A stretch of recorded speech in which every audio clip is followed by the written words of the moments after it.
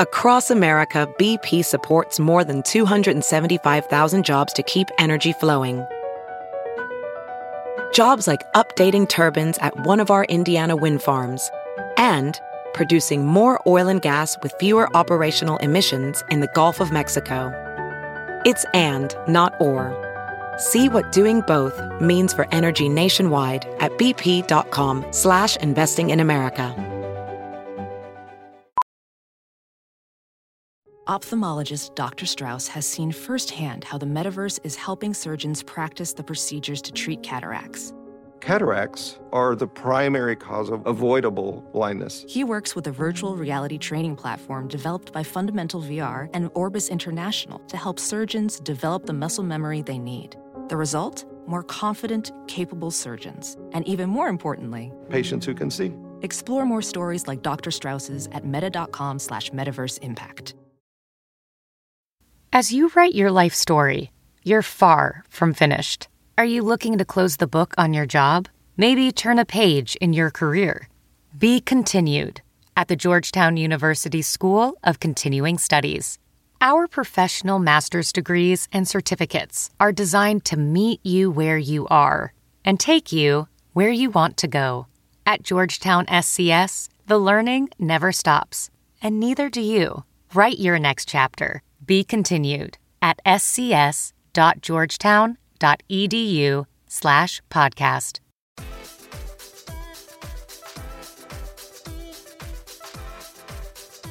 Welcome to the Science of Success with your host, Matt Bodner. Welcome to the Science of Success. I'm your host, Matt Bodner. I'm an entrepreneur and investor in Nashville, Tennessee, and I'm obsessed with the mindset of success and the psychology of performance. I've read hundreds of books, conducted countless hours of research and study, and I'm going to take you on a journey into the human mind and what makes peak performers tick, with a focus on always having our discussions rooted in psychological research and scientific fact, not opinion. Learn to think like some of the greatest creative minds of our time, to question, challenge, and create new rules for your ideas of success, happiness, and much more with Vishen Lakhiani. Vishen shares incredible strategies to redefine your life and success on your own terms in this episode of The Science of Success. Because The Science of Success keeps on growing, with more than 400,000 downloads, listeners in over 100 countries, hitting #1 new and noteworthy, and more, I'm giving away something awesome to my listeners every month. This month, I'm giving away a $100 Amazon gift card to one lucky listener. All you have to do to be entered to win is to text the word SMARTER, that's SMARTER, to the number 44222. Again, that's SMARTER to 44222. Or you can go to our website, scienceofsuccess.co, that's scienceofsuccess.co, put in your email, and you'll be entered to win. And if you want to get 10 extra entries into the giveaway, all you have to do is to leave a positive review on iTunes and email me a screenshot of the review to my email, matt@scienceofsuccess.co. That's MATT at scienceofsuccess.co. In our last episode, we explored how to battle depression and anxiety and break out of a vicious downward spiral by literally changing the chemistry of your brain using simple and straightforward tactics that can have huge changes on your brain chemistry with neuroscientist Dr. Alex Korb. If you want to understand the science of neuroplasticity and how you can remap your brain with your own thinking, listen to that episode. Today, we have another amazing guest on the show, Vishen Lakhiani. Vishen is an entrepreneur, best-selling author, and speaker. He's the founder and CEO of Mindvalley, a learning experience company that publishes ideas and teachings by the best authors in personal growth, health and fitness, spirituality, productivity, mindfulness, and more, serving 3 million students, subscribers, and followers worldwide. His book, The Code of the Extraordinary Mind, which is a New York Times and LA Times bestseller, blends evolutionary biology, computational thinking, and provides a new framework for identifying, questioning, and redefining beliefs to understand and enhance the human self. The book also draws on knowledge from the world's leading thinkers such as Elon Musk, Richard Branson, Peter Diamandis, Ken Wilber, Arianna Huffington, and more. It's an incredible book. I recently read it. Huge fan. And I just wanted to say, Vishen, welcome to the Science of Success. Thank you, Matt. I'm honored to be here. Well, we're super excited to have you on. I'm a huge fan of you, Mindvalley, the 6-phase meditation, and love the new book, which I have sitting right here. So, to kind of start out, I think most people, are probably familiar with your background and who you are. So I wanted to kind of dive right into the meat of some of the cool topics from the book that I really found fascinating. That's good. I think that's a great idea. Let's dive straight into the meat. Let's do it. All right. So tell me the story of the tribe that could not see the color blue, the sort of thing with the blue squares and the green squares. I found that totally fascinating. So in this book, I like to bring in information from a wide range of different media out there, right? And so one of the things I absolutely loved listening to, a podcast. And there was a particular podcast. It was called Radiolab. It's a wonderful podcast. I recommend it highly. And Radiolab had an episode that spoke about the Himba tribe. The Himba tribe are a tribe in Namibia. And one thing that's unique about them is that they have 19 words for the color green, but no word for the color blue. So this Radiolab episode was exploring the idea that what language delineates, we can see. In other words, when you don't have a word for something, we cannot see it. It doesn't exist in our frame of reference. So the speakers in that episode were citing a book that spoke about how when historians go back to ancient cultures, the ancient Chinese, the ancient Greeks, they find that there is no mention of the word blue. There's no mention of the color blue. Even in Homer's Iliad, he refers to the Aegean Sea as the wine dark sea. To us, it's not wine dark, it's blue. It's clearly blue. But they refer it to as the wine dark sea. Go back to ancient Chinese texts, no mention of the color blue. Red, green, yes, but no blue.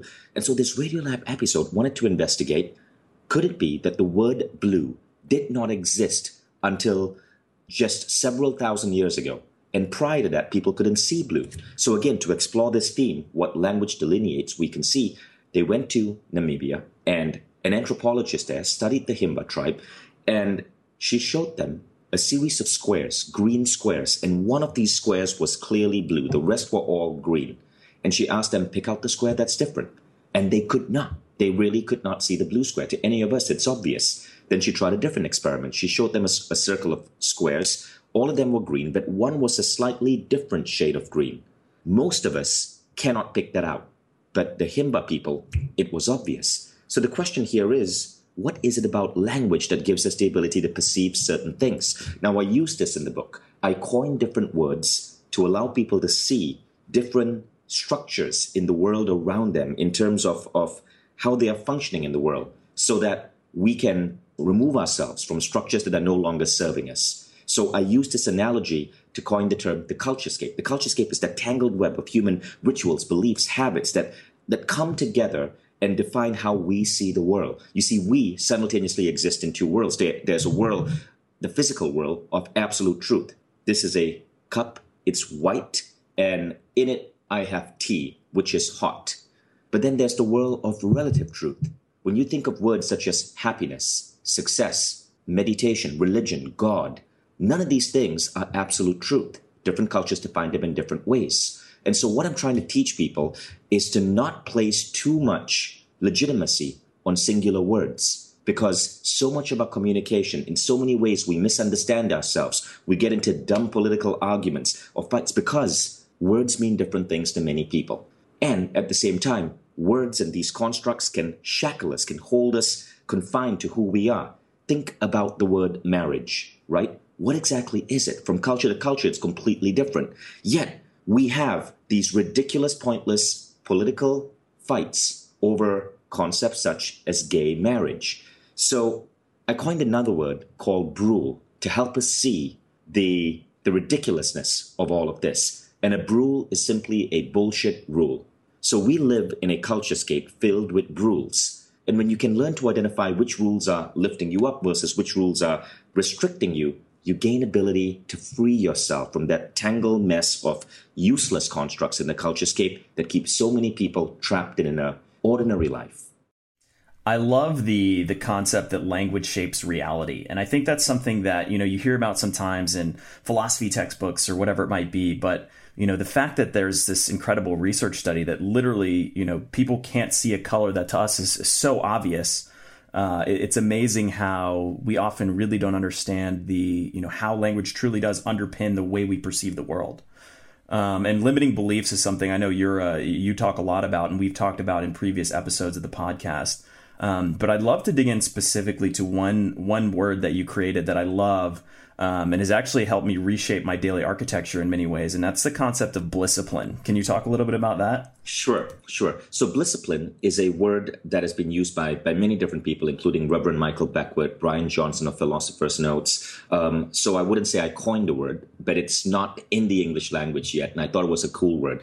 Blisscipline is the discipline of daily bliss. It is the idea that the number one discipline you can have on a day-to-day basis is to put yourself in a state of bliss. Happiness, you see, science is now showing happiness is rocket fuel towards your success. We grew up in a world where we're told to chase certain goals, that it's about the career ladder. But again, all of these are just words. Really, what you want to seek are feelings. We chase words to get to feelings. We chase the 9 to 5. We chase the safe corporate job. We chase money. We chase being an entrepreneur, whatever the hell that means, because we're actually pursuing a feelings of freedom, feelings of being happy with yourself, feelings of being able to contribute. Now, blisscipline is simply the idea that, look, stop the chase, get to the feeling first.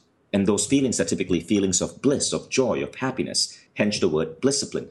Now, we can hack those feelings. You do not need, for example, to grow your salary 25% or to have 25% more sex to be 25% happier. Studies have shown that the simple practice of morning gratitude, 30 days in a row, science says will make you 25% happier. So blisscipline is looking at these simple mental hacks to get to the feelings that you want to get to, for which most people are taking a really long, painful, rule-based path. And that's what it's about. It's about understanding how to hack joy, bliss, happiness to get you there now.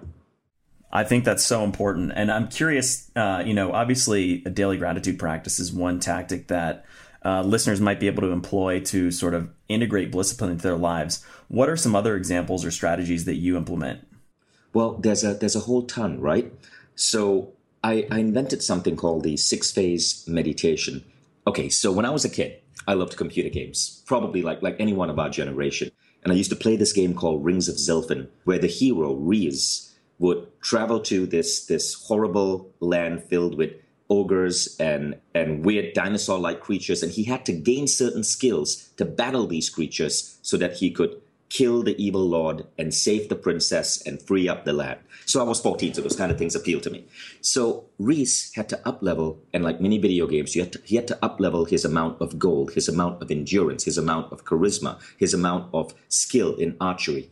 And life is often like that in a certain way. There are certain core areas in which we need to up-level, and I identified 6. And I believe that if you can up-level yourself in these 6 areas, everything else you want in life starts coming to you really easily.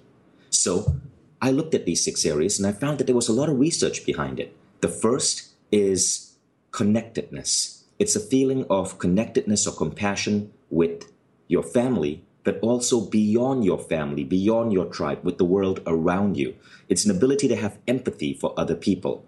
When you build this connectedness, you move from nationalism to the idea of seeing the world as a unified whole.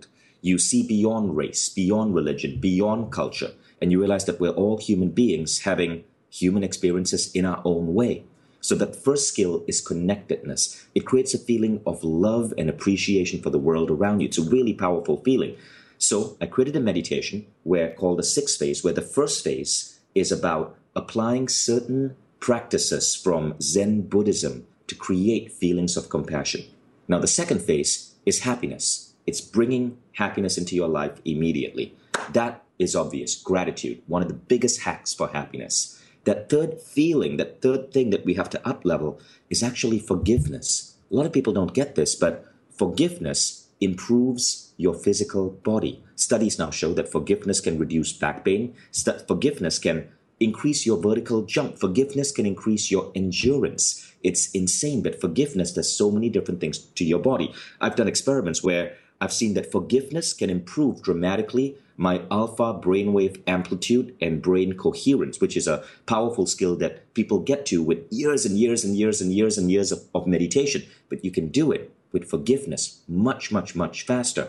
So forgiveness is that third thing. But it's not just forgiving other people. It's forgiving yourself from past shame, from past guilt, from past mistakes. It's a process of self-healing. Now, those three initial phases are all on the idea of bliss, on the idea of blisscipline. I do this every morning. So I woke up this morning. That was the first three things I did. But then, while still in my meditation, I do an additional three things. You see, I believe we need a certain balance in life. You need to be happy now. We need to be fully immersed in the present. But that's not the entire thing. We do live in a world where we are encouraged to go out there, to build things, to be a success. And that's important too. It's a game that we enjoy playing. And it's a game that pushes the human race forward. So the next three things are about getting out of this passive state of meditation and actually using your mind to do things. And so phase number 4 is about visualizing your life 3 years into the future. You could call this future vision. And I recommend exercises people can do. Phase number 5 is crafting your perfect day internally in your head before you start the day. And phase 6 is basically creating a sense of internal support.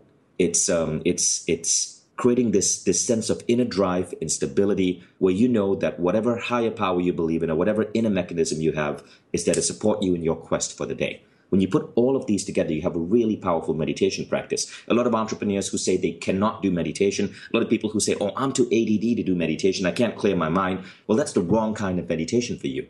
This is designed, the 6 phase is designed specifically for these kind of people. And this is how I spend my time every single day.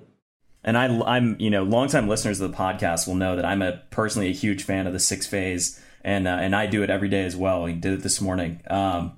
Matt, sorry, I just want to say it's the meditation is completely free. You can download the app Omvana, Omvana, and the app, you can get it on Google Play or the Android store, the iOS app store. And on the app, it comes with the meditation preloaded. Awesome. That's perfect.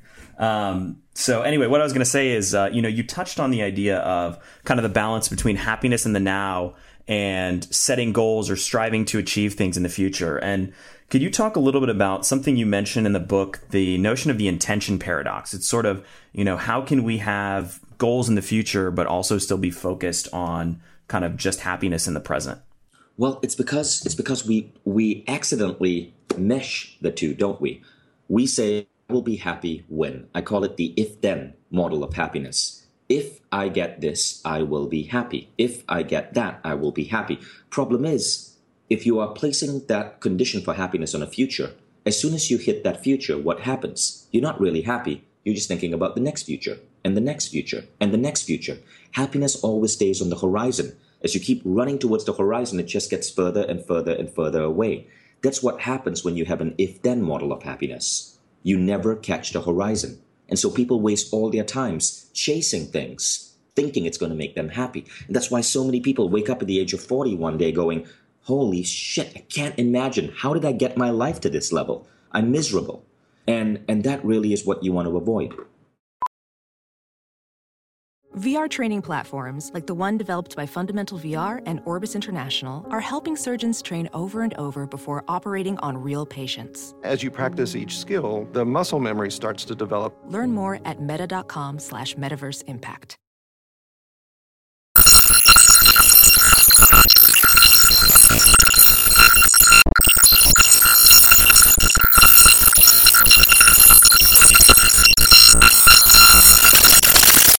And that ties into the concept that you talk a lot about in the book, is sort of the distinction between a means goal and an end goal.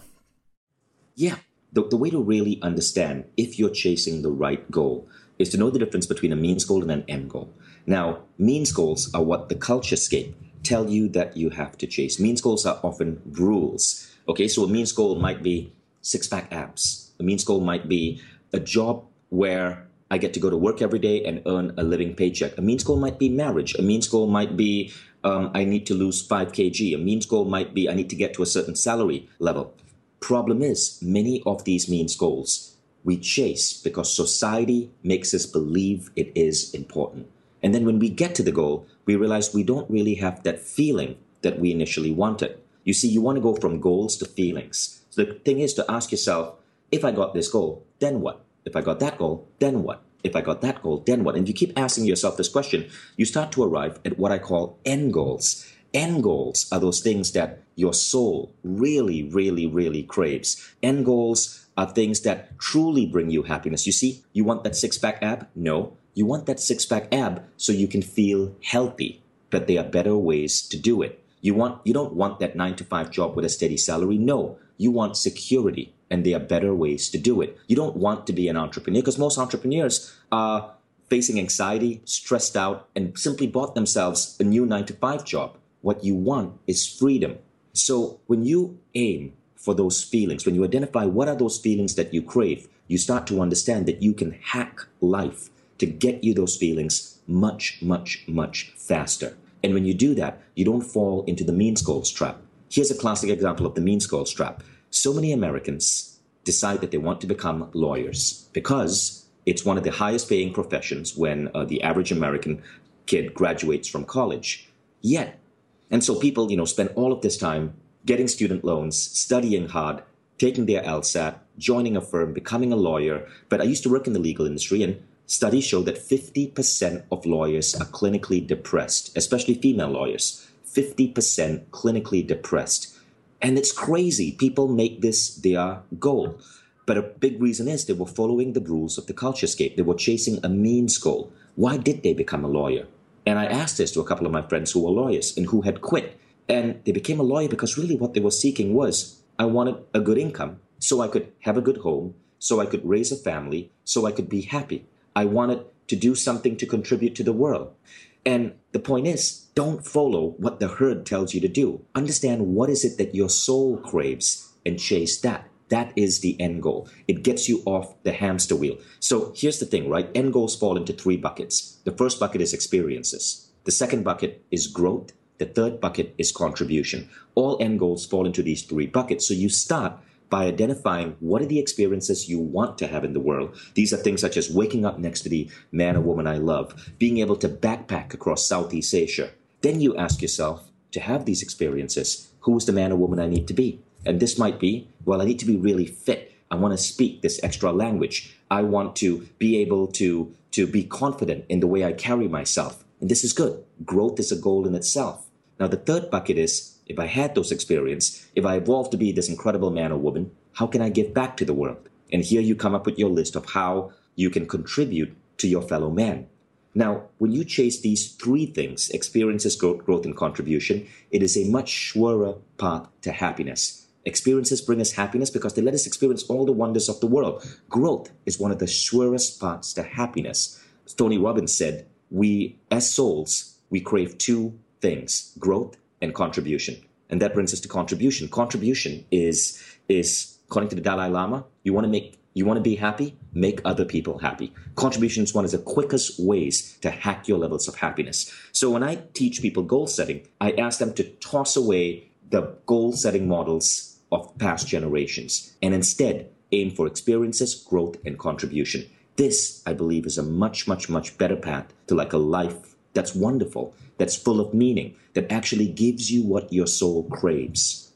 And this kind of this duality between sort of present happiness and end goals and kind of blisscipline, how does that tie into another concept you talk about, which is the idea of bending reality?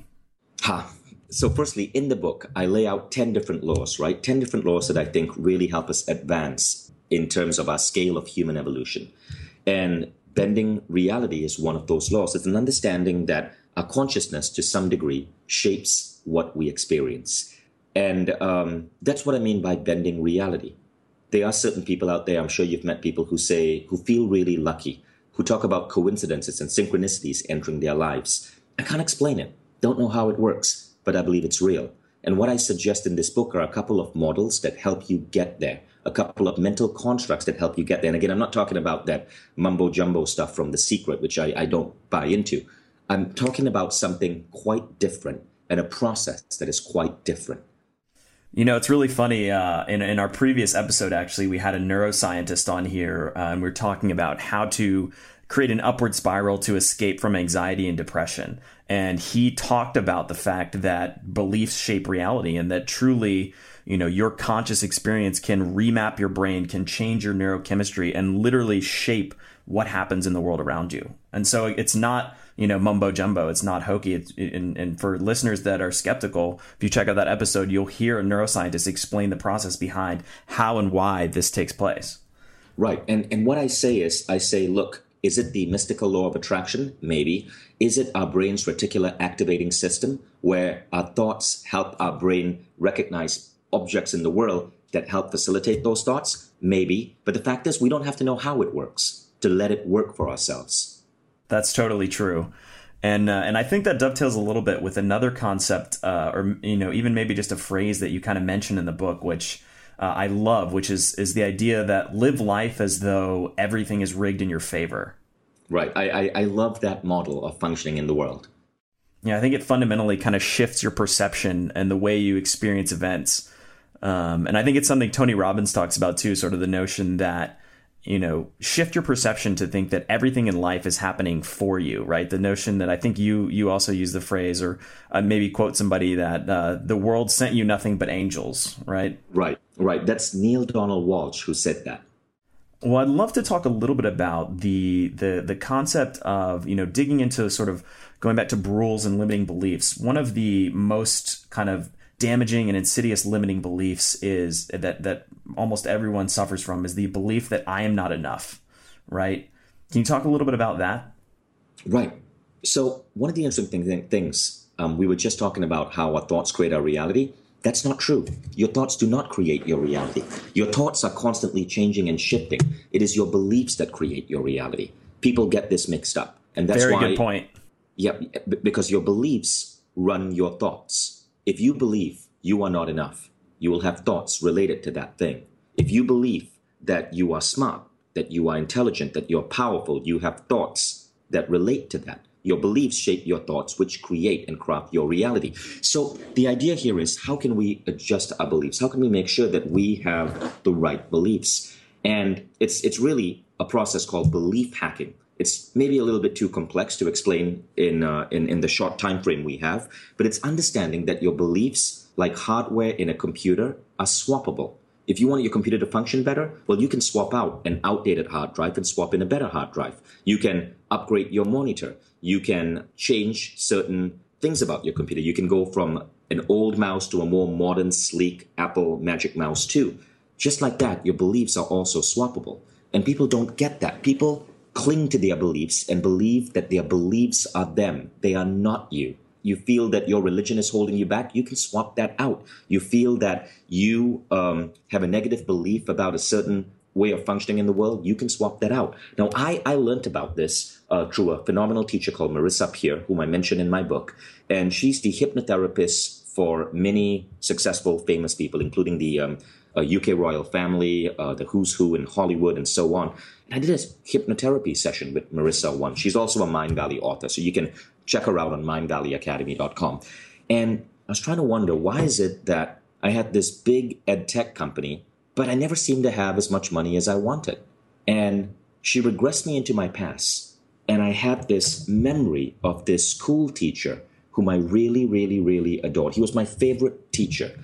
And I adored him. I loved his classes. At the age of 13, I wanted to be like him. But the thing is, he was always broke. His wife had left him. He just left a really sad life. He was a great teacher, but a sad life.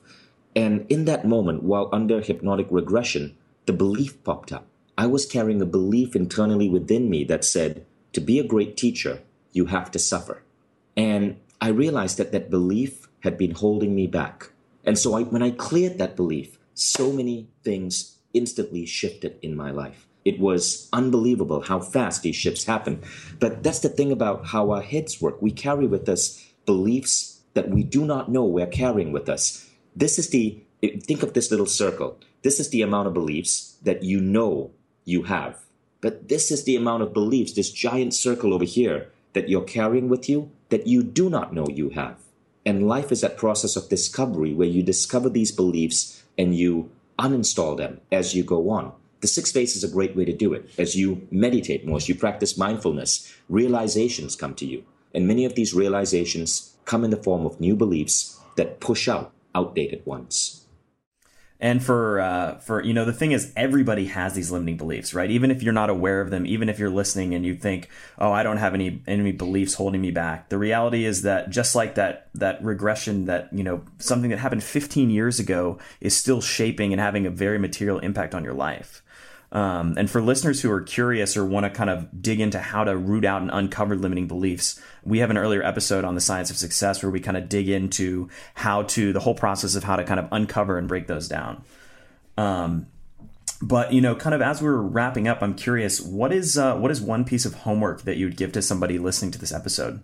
Sure. Well, what I'd say is go to mindvalley.com/extraordinary, and there you can sign up for a free course that takes you through many of these ideas. Now, if you buy the book, that's phenomenal, because the book helps you understand the free course and vice versa. But, if you don't buy the book because you can't afford the $13, just go and sign up for that anyway.